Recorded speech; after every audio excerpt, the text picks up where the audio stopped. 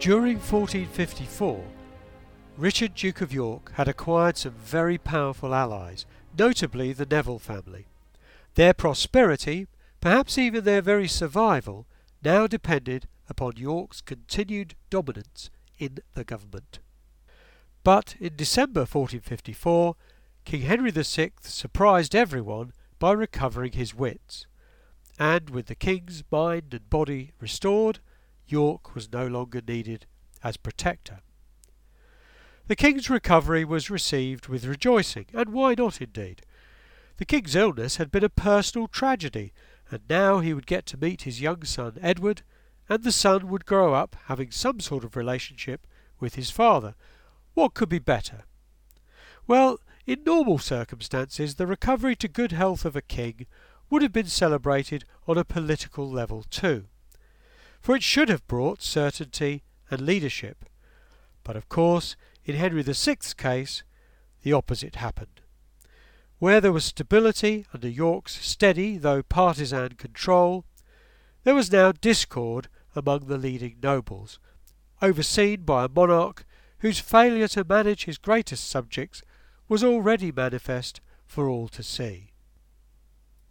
The removal of York from power was followed in early February 1455 by the release of Edmund Beaufort, Duke of Somerset, from the Tower.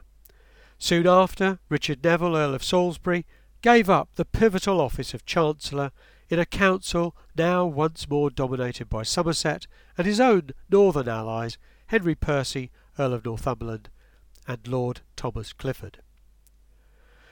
What were York and the Nevilles to do in the face of this catastrophe? Since they expected the Queen and Somerset to move swiftly against them, the first thing they did was to leave London in haste. But what then for these disaffected but powerful noblemen? They had tasted great power in the state. The question was, were they prepared to relinquish it? Even now, we can see that it was a no-brainer, as it must have appeared to them. Several times York had tried to remove his enemy Somerset by political means, and each time the king had restored his favourite to power. Persuasion had not worked. Perhaps it was time for coercion. Somerset, however, with the king once again in his pocket, was equally determined to destroy his enemies. The Percys, too, were eager to seize the chance to annihilate Neville power.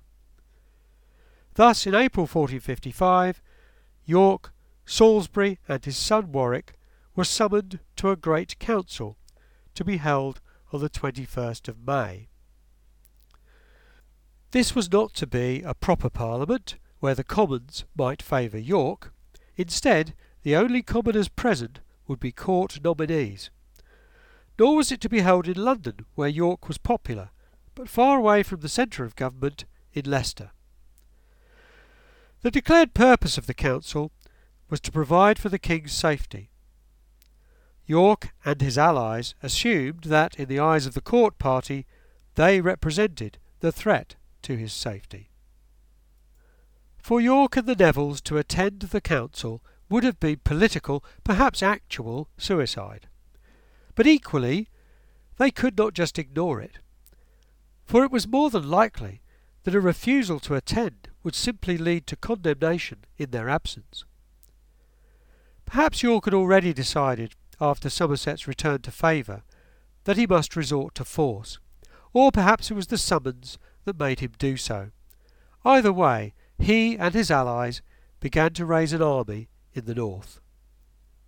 By May they had put together an armed force which they hoped would demonstrate their power and enable them to overthrow Somerset's government.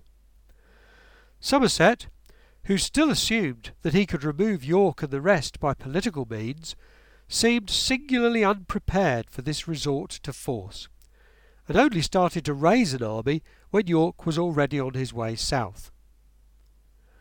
On the 21st of May, Somerset decided to take King Henry and the leading councillors out of London and head for St Albans.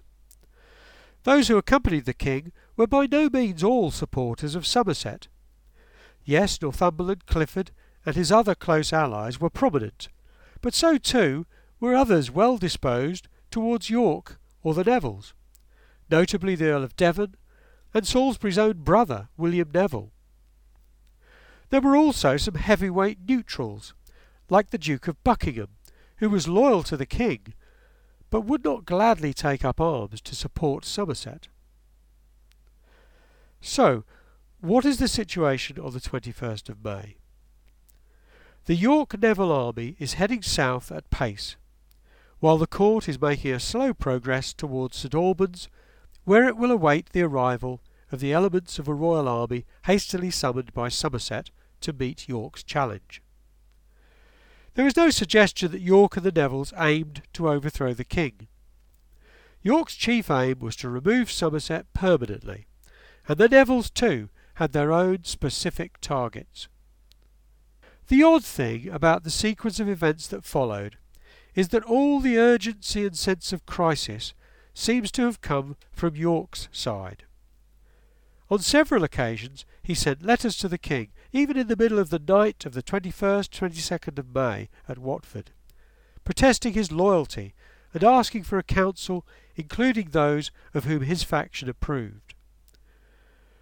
But the letters bore no fruit, because Somerset and the Queen had already convinced the king that York intended to seize the throne. York and his allies followed so close behind his messengers that when the king approached St Albans on the morning of the 22nd of May, he found York there already.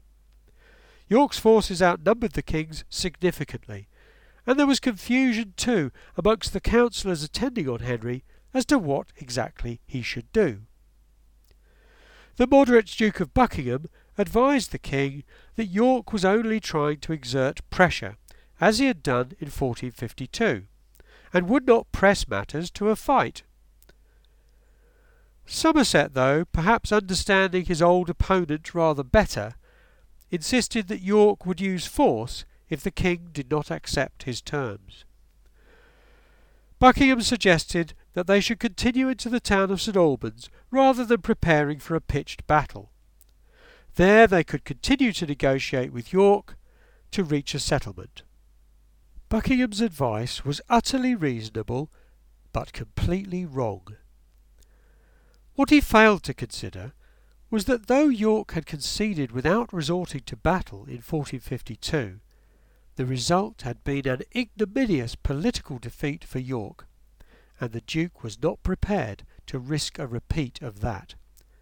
This time, one way or another, Somerset would have to go. While Henry moved his men into the town, heralds passed between the two sides, as was customary, in the hope of avoiding any actual fighting. York's message was consistent and imperative: hand over Somerset or else. Since the king was not willing to meet this demand, the outcome of the negotiations was inevitable, and the royal army prepared to defend the town. Though the exchange of heralds continued, it must have been obvious to York that the defences were being strengthened. Any further delay, and assaulting the town would just be more difficult and more costly in lives. So at 10 o'clock in the morning, York ordered the advance. St Albans, ringed by houses and with its entry roads barricaded, proved very difficult for York's soldiers to breach. The royal commanders were confident that they could repel all attacks, and many did not even bother putting on their armour. The belief appeared to be that York, once his military assault was blunted, would return to negotiation.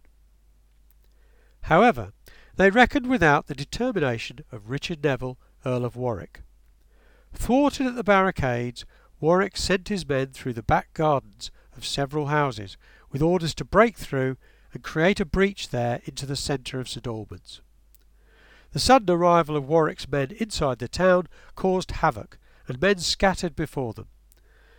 During the skirmish, King Henry himself and the Duke of Buckingham received wounds before scurrying to hide wherever they could. The victory was swift, and overall the casualties were few, perhaps under 100. But 3 deaths were very significant. Somerset, Northumberland and Clifford were all dead, the only nobles to die. Somerset in a last desperate stand at the Castle Inn. Whilst his army plundered the town, York went to meet the king. King Henry, though York was kneeling before him, had little choice but to pardon him and all those who had fought against him. The following day the king was escorted back to London by the victors, whose entry into the city had much in common with a Roman triumph. The skirmish, which has become known as the First Battle of St Albans, may have been relatively small, but its impact was enormous. The key enemies of York and the Nevilles had been killed. They would not be coming back this time. Within days, York and his supporters were in total control of the government and the chief offices of state. St Albans may have been a minor battle, but it was a major coup d'etat. York had risked everything on the streets of St Albans, and, on the face of it, his victory was absolute. The king was forced to accept him as his leading counsellor, and it seemed that York was in an unassailable position. In one short but brutal exchange, it seemed that all-out civil war had been averted, because one faction had been utterly shorn of its leadership. York's success appeared to be set in stone. But then 15th century England was a funny old place.